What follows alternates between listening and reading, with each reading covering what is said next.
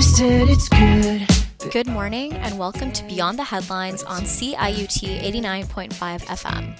I'm your host, Faria Amin, joined by Annabelle McCrae. Beyond the Headlines is a weekly current affairs show that aims to make public policy discussions more accessible to you. We take you beyond the headlines of our daily news, bringing you access to current leaders through in-depth interviews. You can join us in the conversation by tweeting at Beyond Headlines. That's BYOND_headlines. Ontario eliminates its mask mandate for a variety of settings, including schools, restaurants, gyms, and stores today. While other jurisdictions within Canada and across the world have done away with equivalent or greater public health restrictions, residents of the province are expressing mixed feelings on this policy decision. Today, we are joined by two experts to discuss the factors that went into the decision to eliminate the mask mandate and what implications this may have for Ontario. Dr. Arjumand Siddiqui is a social epidemiologist. She is professor and division head of epidemiology at the Dalla Lana School of Public Health at the University of Toronto, where she holds the Canada Research Chair in Population Health Equity. She also holds cross appointments in public policy and sociology at the University of Toronto and an adjunct appointment at the Gillings School of Global Public Health at the University of North Carolina, Chapel Hill. Dr. Siddiqui's research centers on understanding why health inequalities are so pervasive and persistent, and what can be done about this, with an emphasis on the role of societal conditions. In recent years, she has focused on evaluating the impact of specific social policies on population health and health inequalities, examining the causes of contemporary trends in population health and health inequalities, and reflections on concepts and methods used in health inequalities research. Dr. Siddiqui also engages with governmental and non-governmental entities, including the governments of Ontario and Canada, as well as the World Health Organization. Thanks so much for joining us today, Dr. Siddiqui. My pleasure. Thanks for having me. The first topic we wanted to discuss is the COVID-19 mandates in Ontario. The vaccine passport program ended on March 1st. The mask mandate is being lifted on March 21st today in a variety of settings, and then it will be lifted for remaining settings like public transit, long-term care homes, and other high-risk settings on April 27th. So just to start off, what are your general thoughts on the province's decision to lift the mask mandate? I think these are really important points you're making and an important question. And there's a couple of ways to think about this. One is to ask the question, what is the basis for the decision? So in judging the decision, I think it's really important that we're clear about what the basis is for kind of understanding how we think about it. And I think the primary concern I have is that lifting the mask mandate at this point seems very contrary to what the evidence seems to suggest would be prudent. And I'm being sort of mild about this. So if you look at a variety of indicators of COVID-19 spread, you see that there is no longer a decline in spread of COVID-19 and cases and so on. And if you look at the absolute numbers, the numbers of cases and so on that we have now are much higher than when we previously implemented mask mandates. And so it just doesn't resonate at all in relation to the evidence. And so if I'm being very objective about this, that's my sort of baseline thinking, is that it just seems really unfortunate and imprudent. And that's an answer based on what I see in the science. Going off of that, I'm curious as to what factors go into deciding to lift restrictions. You've mentioned you don't think the evidence, the scientific data backs it up. So do you feel this decision was made more due to political pressures, or do you still think the scientific data played a part in it? It's hard to see how the scientific data would play a part in a decision like this, because I don't think the data backs this up. There is a discourse happening that questions whether there's a relationship between non-pharmaceutical interventions, meaning things like masking and distancing, and spread of COVID. And that's a fairly contentious conversation, which I think makes a lot of assumptions. It kind of assumes away a lot of factors that play into the efficacy of non-pharmaceutical interventions. For example, people will say, well, really, it's only if you have chronic conditions or high levels of obesity that you find things like masking and distancing to have an effect, because then you're affecting people who are at risk. The problem with that only if kind of notion is that we have widespread chronic conditions, widespread obesity. And so you're talking about large swaths of the population. So it's hard to say that the evidence, that decisions like this are rooted in the evidence, because I don't think the evidence is there. I recently heard Boris Johnson try to answer this question about lifting mandates and so on. And someone sort of confronted him and said, can you point to the evidence where you found this? And he said something to the effect of, we've been listening to public health professionals, and then rattled off a bunch of politicians and government officials. And so when push comes to shove and the people who are in charge of lifting these mandates are asked about this, it's very hard for them to produce a scientific trail for their decisions. It really does seem to be political, and political is a rather large word in this context. So by political, we could mean economic, meaning that the motivation is to get the economy going and to get people back at work, whatever those consequences may be. There may be other motivations like normalizing life in order to run the economy, in order to sort of maintain some kind of social ordering or social reordering for whatever that's worth. Similar situation in the US. Recently, a prominent public health pundit who represents the government oftentimes and is on television a lot said something to the effect of, I'm so glad the CDC is listening to governors and local officials who are asking for mask mandates to be lifted. And it's wonderful to see that they're responsive and that these mandates are now being lifted. And the dean of her school, where she's employed as well as a professor, said, that's not how public health should work. Public health agencies like the CDC should not be responsive to governors in order to decide what public health measures should be in place. And so there's clear signs from many jurisdictions that a lot of the removal of restrictions is related more to politics as a sort of broad umbrella term for maintaining some sort of economic, social, political order. Given your expertise as a social epidemiologist, I'm wondering what you think the potential impacts of lifting the mask mandate and getting rid of other public health mandates like the vaccine passport, how these will impact certain vulnerable groups within the general population. So immunocompromised people, children under 5 who aren't eligible to get the vaccine, and other groups. Yeah, I think one of the things that we have lost sight of is that public health mandates are intended to protect society at large, but also intended to protect the most vulnerable amongst us.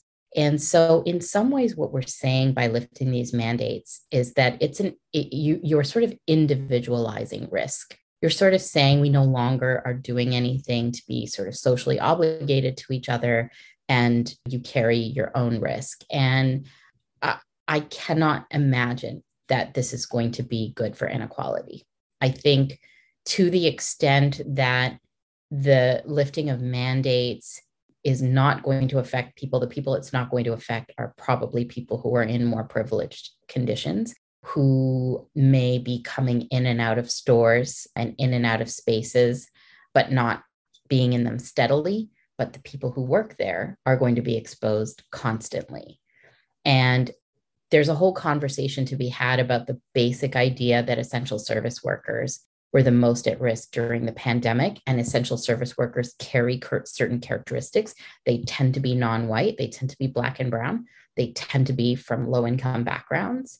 And that's something that's there and entrenched regardless of whether we have mandates or not. They're the people who are always going to be most at risk, regardless of what we do in public health. And that's wrong and a shame and unjust. And so there's that level to it.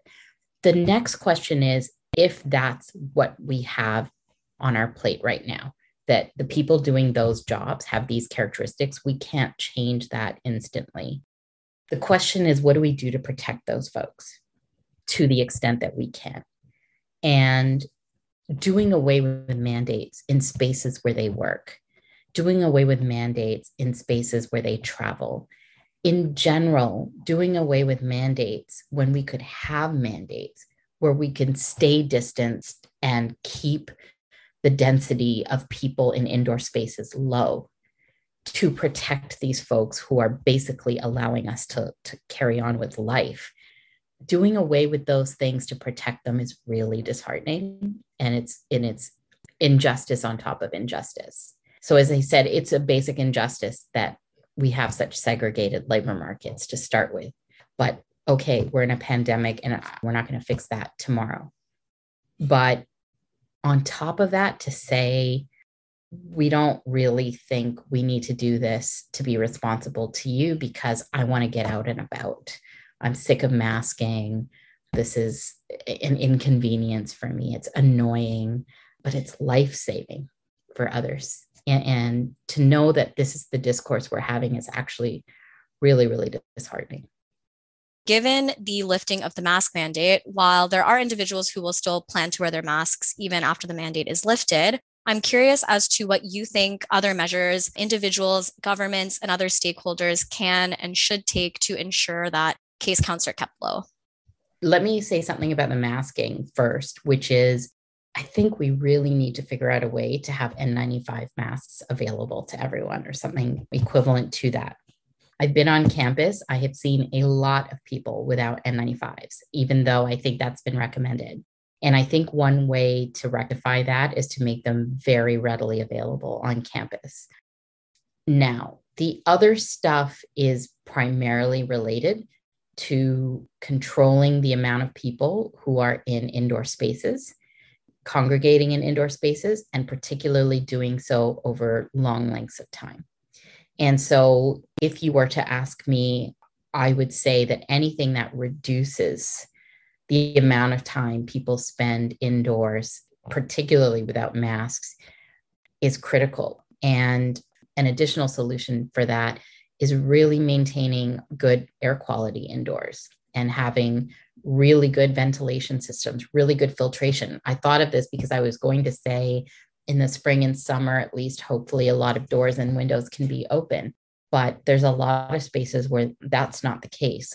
And so I think if you were to ask people who specialize in infectious disease control, which is not me, I think they would say to you that ventilation and filtration systems to maintain indoor air quality is really, really critical, really critical. Learning to live with COVID inevitably means abandoning the goal or strategy of COVID zero. So, given the characteristics of the virus, do you think that the goal should be to reach COVID zero, or is this too unrealistic now? Well, I'm not sure I am fully equipped to answer that, but let me give it a shot. I think one issue is that the characteristics of the virus change. And I think we've gotten to the point where somehow the message got out that Omicron is mild. And it spreads a lot, but it's mild. So it is what it is. We actually don't know what will happen with future variants. So if you ask virologists, they will tell you that viruses mutate, but we don't know what direction they mutate in. It's not like they always mutate downward to less potency, less seriousness, and so on. And so one issue is that we need to be vigilant because we simply don't know the characteristics fully, and particularly not of new variants that may arise. And asterisk, new variants can arise more when you have more people interacting and congregating. So that's an issue. I think that if you were to step back in time, COVID zero could have happened. So part of this is we got to this point because we didn't invest fully in control early on, that we had these sort of half measures that people followed or not. And in fairness, we didn't entirely know how the disease spread. So there was a theory about droplets at first, and now we know it's aerosolized. which is much more difficult to control given we didn't mask early and so on. But now that we're here, I think it's difficult to say if COVID zero is feasible. But I will say this, if you think about it on a continuum from doing nothing to doing something that would enable COVID zero, it's very clear to me that moving toward an interventionist strategy that protects people from being exposed is the way to go. Partly also because I think what has become less of a discourse is that there are other consequences of COVID that we don't fully understand. So even people who don't have symptoms but are exposed to COVID may have other sort of cognitive and other consequences down the line too. And so it does seem like even if COVID zero at this point would be difficult, we should really be thinking and aiming for as little transmission as possible. Maybe that's the best way to put it, is that the principle of COVID zero may still apply, but definitely if you explicate that out more, the principle that should be operating is to minimize transmission as much as possible across the board, and particularly protecting vulnerable people. It's been 2 years since the pandemic began, and pandemic fatigue is very clear. While it's important to balance the priorities of getting back to normal or living with COVID and also maintaining public health, I'm wondering if you think there are any alternative policy options that could achieve this balance. Yes, I do. In my mind, part of what's happened is that people have engaged in this discourse as if they're opposing goals. One is to make the economy run and to keep people employed and earning. And the other is to move toward COVID zero effectively, or to at least minimize transmission. And I don't see those as opposing forces if you put the right policies in place. At the beginning of the pandemic, very quickly, we introduced CERB, the COVID Emergency Response Benefit.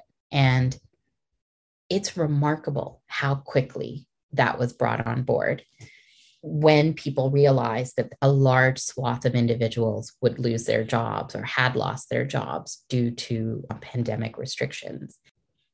Those kinds of policies enable us both to protect people economically and to control the spread of COVID-19. And in some ways, there's a basic issue, which is that if COVID-19 spreads, the economy is going to have to be a halt anyways, because you're going to have a lot of death and disease at time two, meaning sometime after you lift mandates and open up the economy. So in that way, the issue of opening up doesn't make sense. But I do hear the concern that if you tell everyone to stay home, that means a lot of people lose their livelihoods, people who run restaurants. There's all kinds of ways that COVID restrictions can really impact livelihoods. I don't know if there's any reason that we cannot economically bolster people through this pandemic. We have lots of times where we come up with cash for all kinds of things, and it's kind of beyond my comprehension that this is not one of those times where we could do that. Another really, really clear one that is sort of in the same vein is paid sick leave. Not having paid sick leave for essential workers is just, it's hard to even comprehend.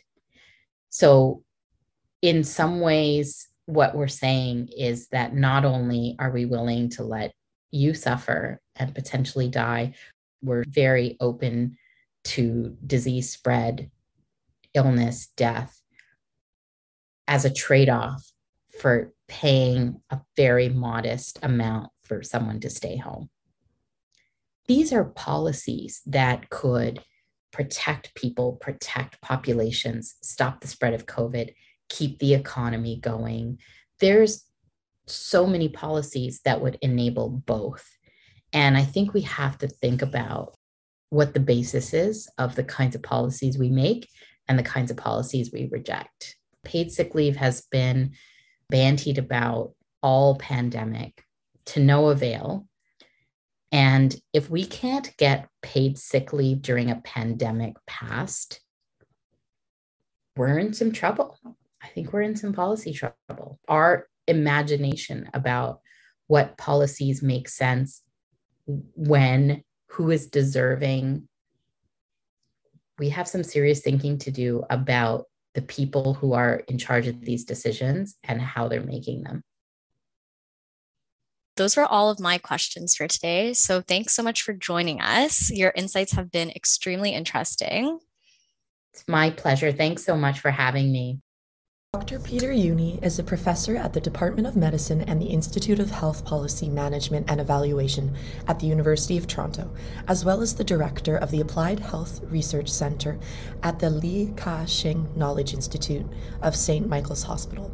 Dr. Juni also holds a Tier 1 Canada Research Chair in Clinical Epidemiology of Chronic Diseases.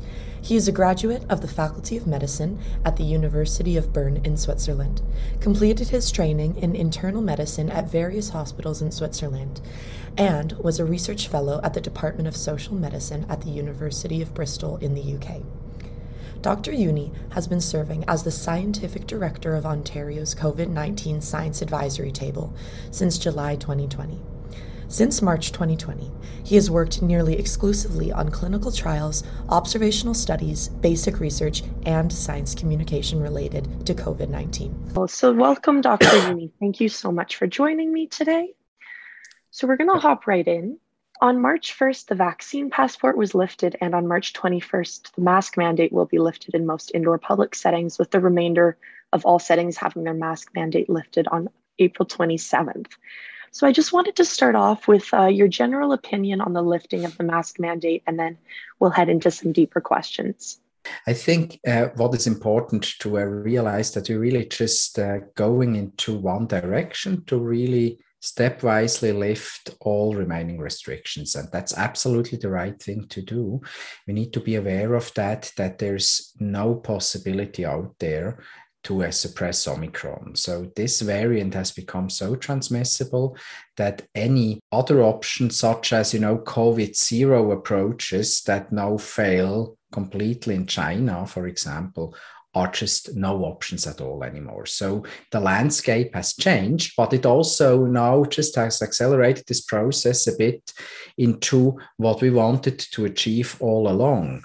This would be that we achieve enough immunity in the population that we would not need any restrictions anymore, and that we at least, in winter months like now, would then just be able to control the infections relatively well, so that we wouldn't see the healthcare system overwhelmed without restrictions. And that's the point. And that's what's happening now.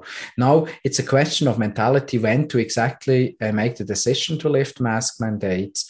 I was relatively clear in the past that I felt it would probably be appropriate, in my conditioning as a scientist, that's relatively clear, to accumulate more data and to make this decision a data-driven decision. But on the other hand, we also need to be very clear that the last few reopening steps actually worked pretty well. We stayed stable since mid-February with wastewater. We plateaued. And we probably, based on, us triangulating the numbers right now, have around 15 to 20,000 infections in Ontario every day. And the point is now, okay, are we ready to lift the mask mandates? We will see how this will go. Right now, we see a bit of an uptick in wastewater. We only will have full data available that will help us to understand where we're going the next few days, then what the full impact is of the last reopening step. So how are we doing now with the next step? It will entirely depend on every one of us. No? So if we pretend the pandemic is over, then just say, okay, we drop masks as t-shirts on a beach and we go back to pre-pandemic behavior with our contacts, probably will backfire. We need to be aware of that. We see that happening now in places such as my original home country, Switzerland, where 17th of February, if I remember correctly, everything was lifted. Signal for people who were in a completely different mindset than our population here in Ontario.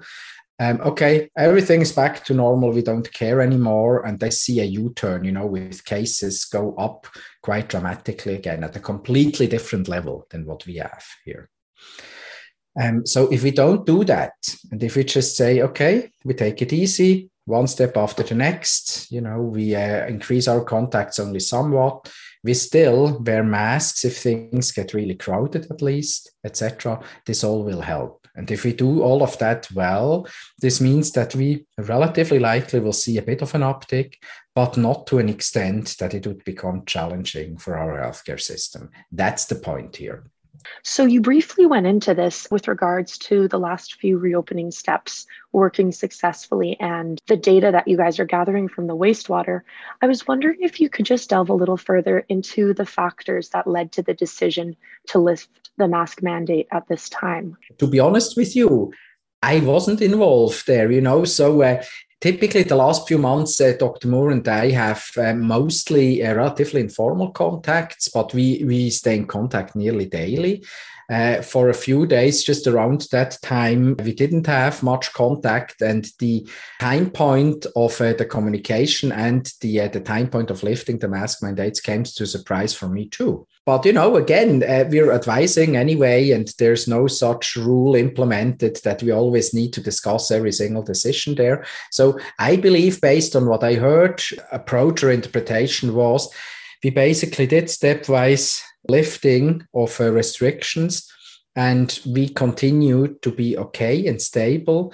And we are aware of that we need to continue to build immunity. And this immunity will happen through a combination of continued vaccination at a relatively low level, which is a bit unfortunate, and infections. And this combination will eventually just, with the good weather that is coming as well, give us enough immunity and enough protection, because people move outside with better weather, that we will be able to ride out, this residual bump or small wave that we might see.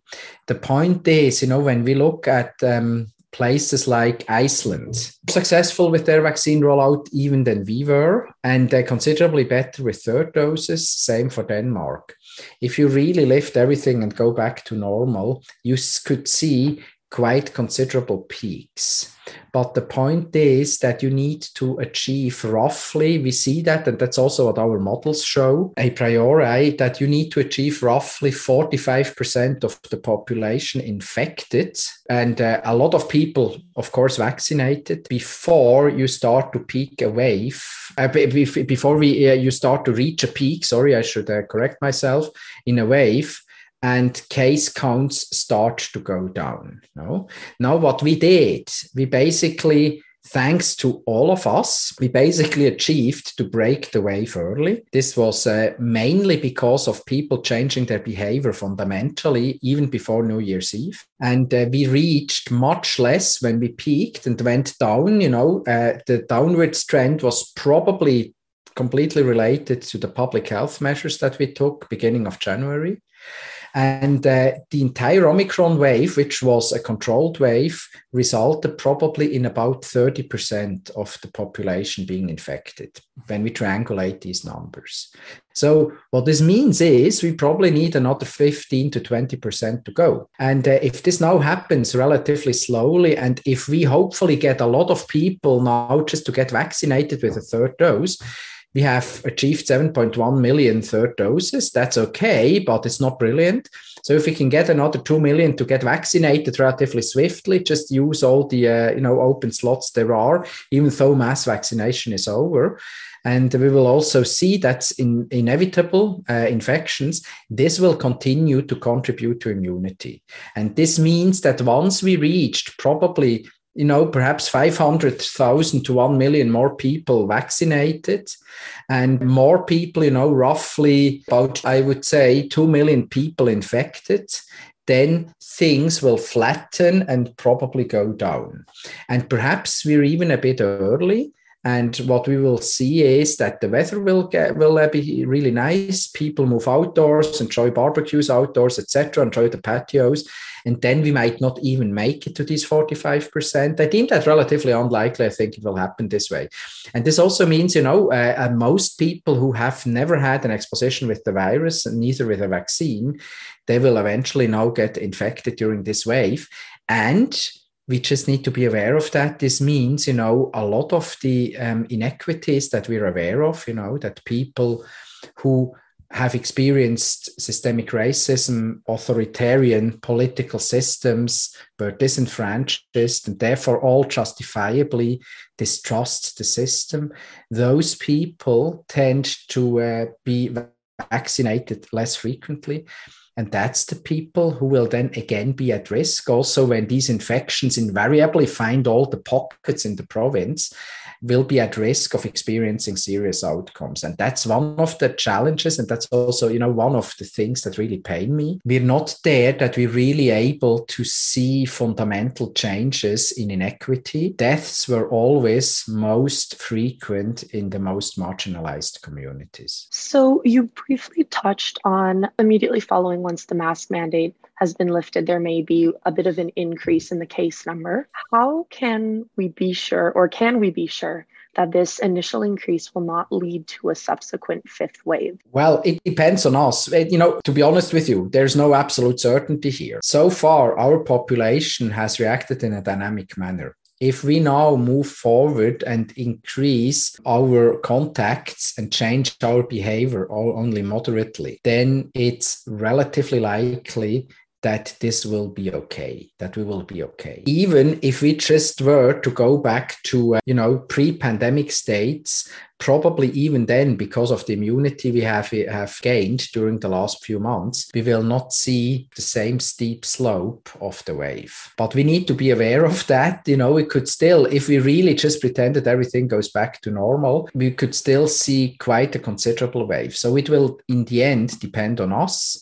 And it will depend on the communication strategy we have and the common understanding in this province. So there has been a very broad response provincially based on the decision to lift masks. Why do you think that some are so strongly opposed to the lifting of the mask mandate? It's very interesting, no? So we're really seeing polls that suggest that people don't see much of a problem with keeping these masks a bit longer. We see more among political decision makers that there seems to be this tendency towards lifting everything now. It's not necessarily the population, indeed.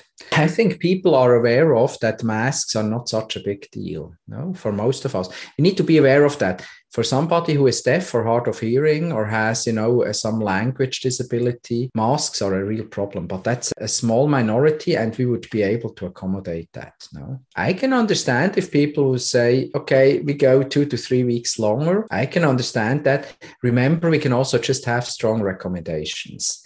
It's not black or white. Once more, as long as we just don't drop the masks as t-shirts on the beach, we should be okay. Nobody forces us to drop the mask now. It's optional. And I would, for myself, just see very clearly, it's also what I will recommend to my 2 small children here, just continue to wear a mask a little bit longer. And that's how we will approach that, for instance, as a family. School boards can do the same. They can make strong recommendations. So based on the range of opinions that's presented, how do you think that this has impacted the perception that the public holds towards the lifting of such restrictions? The public is hearing different perspectives coming from different directions, and I think it can all be a little confusing at times. It just shows you that this is not black or white. That's one aspect. We're in a completely different phase of this pandemic, means we have probably a broader range of choices than before. That's really important to realize, We were 2 years ago in really challenging shape. No immunity, no drugs, no vaccines, nothing. No, that's the start. We didn't have a clue where this is going. we made it remarkably far. Now we have just much more options in a way. And now it's, it becomes a bit of a mentality question, how risk averse you are, how data driven you are, what you're actually doing. And I think that's what's a bit reflected. It's not black or white anymore. But, to be honest with you, to be very clear, if we talk about, the tremendous damage we cause with masks in schools that I hear from some colleagues, I'm still lacking the data. If we talk about, junior kindergarten or senior kindergarten and upwards, would it be really such a challenge to keep masks for a few weeks longer before we lift them? Would this be tremendously life-altering, if we did that a few weeks longer? I believe not. And I do not think there are good data to indicate that masks typically in children from junior kindergarten grade onwards are an issue. For sure. And with regards to that lack of data, do you think that is just a factor that has to deal with the amount of time that might take to gather that data? Or do you think there isn't the dedication towards finding that right now? We had 3-week intervals of lifting the restrictions, and that actually worked well. And we even were speeding up a bit, and we really continued to be stable. Things looked okay. We need to be aware of that. And, then there's the possibility just to stick to the 3-week interval. And obviously that was done. And I can understand that. Do I completely agree with it? No, but that's my conditioning as a scientist. No, so I'm not too worried about that. We just need to monitor carefully. In the unlikely case that you would see wastewater signals explode in the next few days or weeks, we would, of course, signal that immediately and recalibrate our models and see where we're going, and we could still react. All right. So just to confirm, so seeing that following the lifting of the mandates, if the wastewaters were to signal a change in negative direction, do you think one of the solutions might be to head back to that place that we were earlier in January with regards to kind of putting those restrictions back into play? No, it would just be, so first of all, it would need to be, a tremendous and again, explosive growth as seen in wastewater on a provincial level or in a specific region of the province where we start to see, we have a challenge, and then we could react. What would this reaction be? Maximally, basically reverting back to the situation immediately before March 1st. So nothing tremendous, but actually without reimposing the vaccine certificates, because the certificates, the way they currently, have a requirement for 2 doses, wouldn't make a difference anyway. So it would mainly be masking and perhaps, if there's a real issue there, capacity limits in certain venues or so, it would be very light. We're not talking about going back to anything like what we had in January. That's very, very important to realize. My last question to finish up here, and if you have any extra comments, feel free to add those in. So, of course, as you've mentioned, it isn't a black and white situation that we can't really be sure of anything.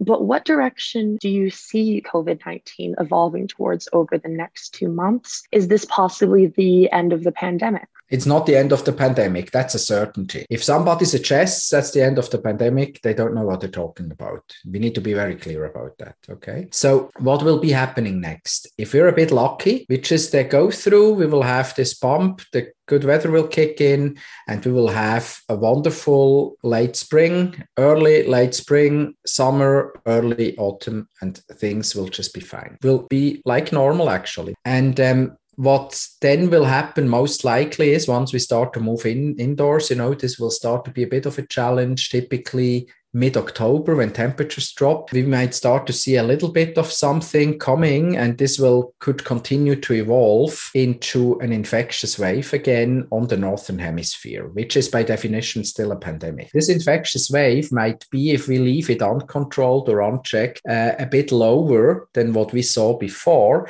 but we could still see as many as, perhaps 45% of people getting infected in a season, which is considerably higher than perhaps the 15% of symptomatic infections we're seeing for flu, the influenza. And even if perhaps the risk of serious outcomes because of the immunity we reach mainly through vaccination would start on average to be comparable, given infection, to be comparable with influenza, since we have perhaps 3 times more infections, symptomatic infections with COVID than with influenza. It could still be a real strain for the healthcare system. What's the consequence? The consequence is that we really need to be ready to have a mass vaccination rollout again late autumn, and all the other aspects we already talked about could come back. Light interventions, it's just about vaccines, masking, plus optimizing the ventilation. We will go through this wave. If we're lucky, we only have this. If there's a new variant coming, we could have a summer wave. It would be the same principle and the same approach we would need. So we would basically make sure that we have mass vaccination, perhaps vaccine certificates, masks, perhaps mask mandates, and in addition that we would play the cards of antiviral treatments and perhaps of antibodies, depending on the situation, and make sure that we bring these antibodies to the people who are at highest risk, which includes marginalized communities with low vaccine uptake, if people are in a higher age groups, etc., depending on that. So that will be a challenge. Let's assume we don't have a summer wave and just have this, at the end of 2022. We would then probably again go through this wave. It will be much more compatible with normal life than what we've seen in the past, including just a few weeks ago. And we probably would then, if we're a bit lucky, repeat that a few times just during the winter months. Always a bit less because we build up always a bit more immunity. And after a few years, if we're a bit lucky, we would start to move into, this space called endemicity that would be characterized by perhaps only about 15 to 20% of people experiencing infections in any given season, with the risk of serious outcomes being comparable with flu or considerably lower even than that, and no tremendous risk for the healthcare system to get overwhelmed. That's when endemicity is reached. When will that be? 2 years from now, 3 years from now, 4 years from now?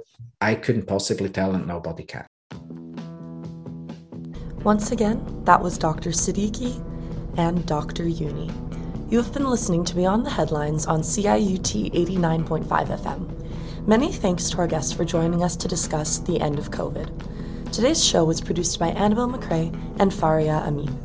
The views expressed on this show do not necessarily reflect the views of the producers, CIUT, or the Munk School of Global Affairs and Public Policy.